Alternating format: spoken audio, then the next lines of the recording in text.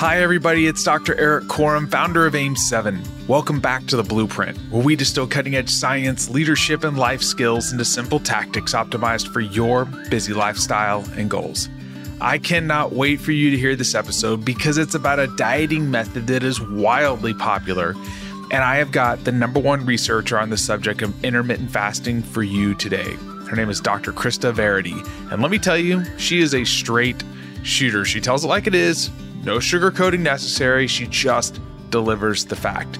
As a highly esteemed professor and researcher of nutrition at the University of Chicago in Illinois, Dr. Krista Varady has dedicated over 15 years of her research to the fascinating field of intermittent fasting, or as some people call it, time-restricted feeding. Her work is funded by the NIH, the American Heart Association, and the University of Illinois, and she has published over 100 publications on the topic. She is also the author of the book, The Every Other Day Diet. In this episode, we take a deep dive on intermittent fasting. Dr. Varady delivers the truth on intermittent fasting and parses out why it works for weight loss. Is this the secret magic solution we've all been looking for, or is it that time-constrained windows of eating are the primary drivers for weight loss? So whether your goal is to lose weight, or just to maintain your weight, or simply to improve your overall health without the burden of constant calorie counting, this episode is going to be of tremendous value. So let's dig right into it with one of the leaders in the field, Dr. Krista Varady. So let's lean in and learn from the best. Krista, thank you so much for joining me today on The Blueprint. I'm really excited about this because you are a straight shooter and you are truly an expert. There's a lot of people that claim to be experts, and then there are real experts. And I want to frame our conversation today by starting with the definition of what is intermittent fasting. Sure. So intermittent fasting is basically an umbrella term for 3 different types of diets. But just to kind of actually backtrack even a little bit more than that, intermittent fasting is really just a period of like eating and then a period of not eating. So it's something that we do almost like when we go to sleep at night and stop eating and then wake up and start eating again. But scientifically, I'd say it's been studied as like 3 major forms. There's alternate day fasting, where people do like a fast day and a feast day. On the fast day, it's like either just totally water or like 500 calories, like kind of like a medium-sized meal. And then that's alternated with the feast day, where you don't have to like count calories or carbs or anything. And then that one kind of just flip-flops like that indefinitely. And then the second one is the 5-2 diet, which is like really popular in the UK, which is just 2 of those fast days per week and then 5 feast days. And then by far the one that's most popular in America right now is time-restricted eating, where people eat within like a window of time each day. You know, anywhere from typically like 4 hours up to 10 hours. And then they just fast, usually with water, for the remaining hours of the day. Alternate day fasting. Have you done that? I have done it. I used to when I started studying this about 20 years ago. That's the only thing that I was studying. And it was like the first thing I tested out in like animal models and then in humans. And then I do have to admit, I've moved on to time-restricted eating because it's just alternate day fasting is like really hard to do. You know, 500 calories every other day, it kind of messes with your like social schedule, and it's tricky. So some people swear by it and they love it, but it's tricky. Is time restricted feeding more effective than general caloric restriction? So like if you're calorically restricted in a time restricted period. So some people think I'm just doing intermittent fasting or time restricted feeding, but I believe if you want to lose weight, you need to be in a caloric deficit. So if you're in a caloric deficit versus time restricted feeding in a caloric deficit, is one superior to the other? I'd say no. I think basically both of them. So the cool thing about time-restricted eating that I think people don't fully understand is that you don't have to combine that with calorie counting. Just by limiting your window to like 6 or 8 hours per day, that naturally reduces energy intake by anywhere from like 300 to 600 calories per day. So it kind of has like a built-in calorie restriction, which is on par with like daily calorie restriction diets, which also try to reduce people's calories by by about 500 per day. So I think maybe one of the questions you might ask me is like, is it the fasting or the weight loss? But I really think, all these diets do is help people eat less. And then because of that, they're losing weight. And then that's creating all these like metabolic benefits. So that's really interesting. I think it's really important for people to understand this, is that because you're restricting your eating window, people are consuming less food, which is leading to weight loss. If you were to consume a eucaloric diet and be in a restricted feeding window, are there benefits to this type of eating style? There has been one, I think just today, there's just been one or two studies that have shown that when people do a pretty small window, like 6 hours, but place it very early in the day, there might be some benefits. Our bodies are like really insulin sensitive in the morning. So our ability to like put away sugar is really good, right? When we wake up, and then it gets like pretty bad, like worse over the course of the day. So there have been some studies showing that if you eat all your calorie needs, but place this really short window early in the day, that might be helpful, but that hasn't been replicated in other studies. So I'm not sure. I think for me, looking at like the full body literature, I think a lot of it is just the weight loss that's driving most of the effects. Yeah. And when people lose weight, what are the types of things that you're seeing from a physiological standpoint? What are the benefits? We see cardiovascular benefits. People's blood pressure goes down, heart rate goes down. Nothing crazy, but by 5 to 10%, that type of thing. And then cholesterol levels, like the bad cholesterol, LDL cholesterol has gone down as well. And triglyceride levels, those are a little less consistent. And I think that's just because like so many of our participants with obesity are already on like statins and like cholesterol lowering drugs. So they tend to already have like kind of cholesterol levels in the normal range. And once you're already kind of in a healthy range, it's hard to like move those things even more. And then in terms of like diabetes risk factors, we see insulin levels go down. We've also seen like insulin resistance decrease. And then we just submitted a paper in people with type 2 diabetes, and we saw that it helped lower A1C just as much as like standard care diets, like what the ADA, American Diabetes Association, is recommending. So lowered A1C by about 1 full point, which is pretty cool over 6 months. That's significant. That's very significant. Yeah, for sure.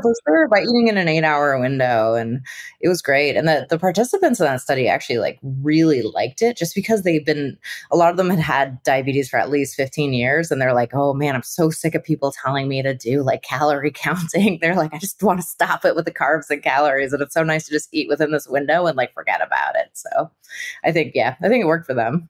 It's kind of hard to cram in a lot of food in a small period of time. You just don't feel like eating as much. Like you eat your meal and you're like, I got to do it again in 2 hours. And how much more can I eat? And so that's I see why this is an effective strategy. Is there a feeding window that's better for 6 or 8 hours, or is it all kind of the same? Shorter windows will produce greater energy restriction. I think that's the main thing we're learning. So the kind of 4 to 6 hours, that's where you're going to cut out about 500 to 600 calories. 800 is closer to like 300 calories. And then there's even 10-hour windows that some studies have used. And that's like usually just about a 200 calorie deficit per day. So I'd say the main thing it does is shorter windows create faster weight loss, which makes sense. Yeah, total sense. Yeah, there's nothing too surprising about it.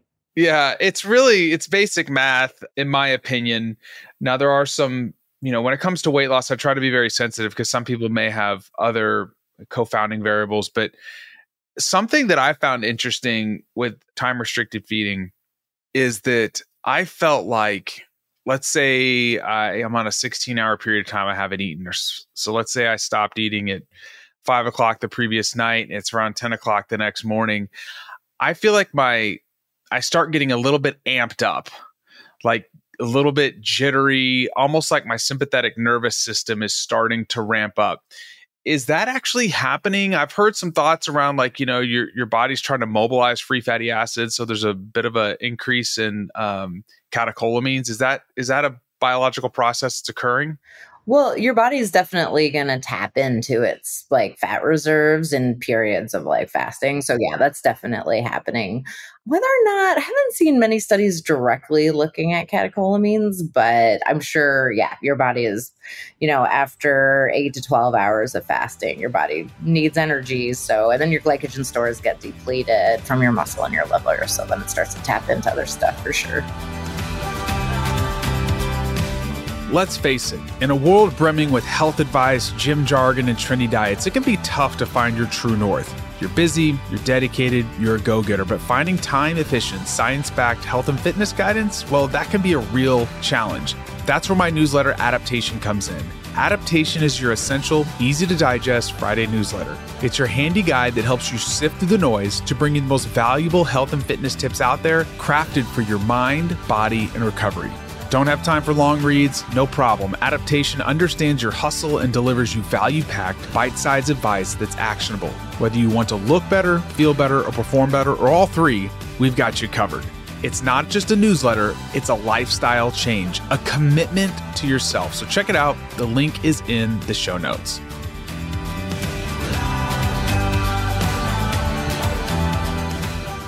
I just found that for me personally, I think it's wonderful. I think it's a great methodology to use.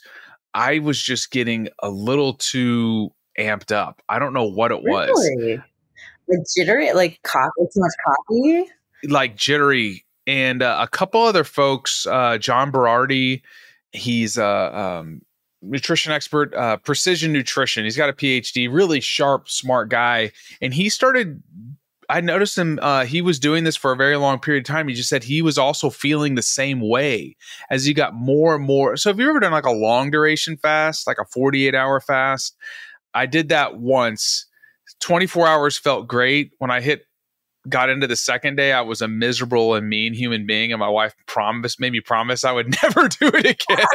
I was just angry. And she was like, "You can't do this. I don't care what you want to do. You are not allowed to do this again." It's moody. I know. Yeah. Some people are great. I just couldn't do it. But yeah, I had noticed I was getting really amped up and I felt on edge. But if my window was maybe that a little bit, maybe the 8-hour window, or if I had most of the window when I was sleeping, I woke up feeling just fine. So if you do the 8-hour diet, where do you place your eating window? Well, when I was doing it around, I think it was like 12, or really I would do it shorter. It was like 12 to 6 or something like that. That's pretty typical, yeah. Well, 12 to 8 is like the most. Whenever people come up to me, they're like, "Oh, I do that diet." I'm like, "What'd you do?" They're always like 12 to 8. So that's all of our studies. We just do 12 to 8 because there's been some like nice observational studies that came out too, looking at like app users, and like 90% of people or something are place it then. Because the main thing is people don't want to miss dinners with their families. Like you can't create a meal timing intervention where like you never get to eat with your family again. Like we have like subjects in our studies saying that they would, when we did have studies where we made them skip dinner, they got like pretty angry about it. But they said the main thing was they would be like making dinner for their family. And then they would just have to sit and watch everyone eat the dinner they just made while like drinking tea or something. So anyway, we've learned from our mistakes. And then we had like crazy dropout rates in those studies too. So I was about to say your dropout rates must have been just awful. When we think about things about creating regimens for ourselves or systems to follow, it's often like we look at the tactical pieces and then we forget about contextualization. And so anybody that's listening to this, I would say this is a phenomenal tool that you can put into your, a resource that you can use if you're trying to lose weight, or maybe you're traveling. That's when I do time restricted feeding the most, is when I'm traveling. It's my way of not eating junk in the airport. So I'll just not eat and I'll just drink coffee and water and that's it. And then I don't eat junk at the airport and I get to the hotel, I get a workout in and I feel great. And then because it's really easy to gain weight if you're on the road. Oh yeah. And then at the airport, I know I travel a lot too. And I remember being like, "I want a salad." And I'm like, "Nope." There's like zero. It's like a burrito Cinnabon. and that's it. Yeah, exactly. So Cinnabon always smells so good. True, yeah. Yeah, I think I'm so thankful for the work that you're doing, and I'm thankful that you're doing it in such a way that it's honest and it's not gimmicky. It's like, here's the truth, here's the facts. If you can do a caloric restricted diet and you can eat, breakfast, lunch, and dinner, that's great. But this is just a really simple way to just, by placing some constraints on yourself, it just makes it harder to overeat and you can maintain a healthy diet, a healthy weight. I have one more question for you on this. There are some people that are eating like one meal a day, like the David Sinclairs of the world. What do you feel about long-term caloric restriction? Like people that are like going years under eating? So we did run about 7 years ago. I got a lot of emails from Silicon Valley because a lot of people have you heard of the We Fast movement of like all these software engineers that work at like Facebook and whatever?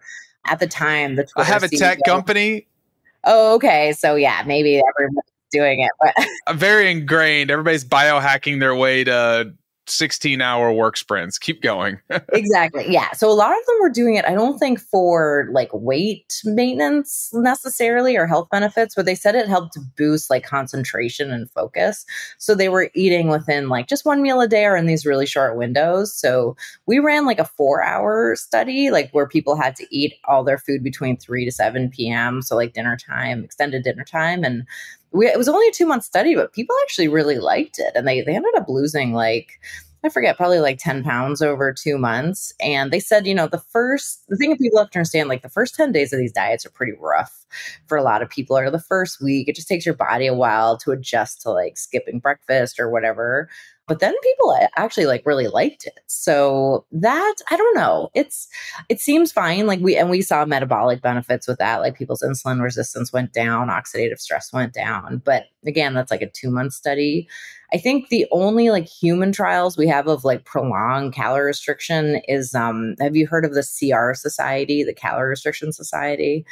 It's like this group of primarily men. You can like look at this online that have agreed to follow this like 40% calorie restriction their whole lives. And like they're doing it for life extension. But in all honesty, I probably shouldn't say this, but I guess I will. Like if you look at like the photos online, like these people just look so unhealthy. Like I'm sure their like metabolic profiles look great, but they look like they're like dying almost. Like I'll look at this and be like, oh no, like please eat something. But so that's like the only data we really have. And there's researchers that follow them and they do look good, but it's just like, how about quality of life? Like, I don't know. What about sarcopenia? I mean, if you don't eat enough and you're losing a lot of muscle mass, like that's not putting you in a good place for longevity and for a good health span. One question I wanted to follow up with is when you are on a caloric restricted diet, preventing muscle loss is really key. So like, what are some things people can do to make sure they're maintaining as much muscle as they can while they're losing weight?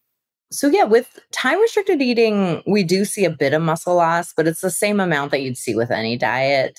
People are a bit worried that intermittent fasting like increases muscle loss, but it doesn't. You basically just lose whatever you'd lose with typical calorie restriction. So we tell people that they can do two things or a combination of doing resistance training. So like weightlifting can help. Any weight bearing activity really helps. And then particularly combining that with like a higher protein diet. So like 25% of your energy is protein just by eating more protein, or like doing protein shakes if you want to do that. And that can help you actually completely maintain. There's been studies showing that you get like zero muscle loss doing those things in combination. Thanks again for listening to the Blueprint Podcast. And if you enjoyed today's show and learned something new about intermittent fasting and why it leads to weight loss, please consider sharing it with a friend that may be going through a weight loss journey or is interested in the topic. Thanks again for listening, and I'll catch you on the next episode.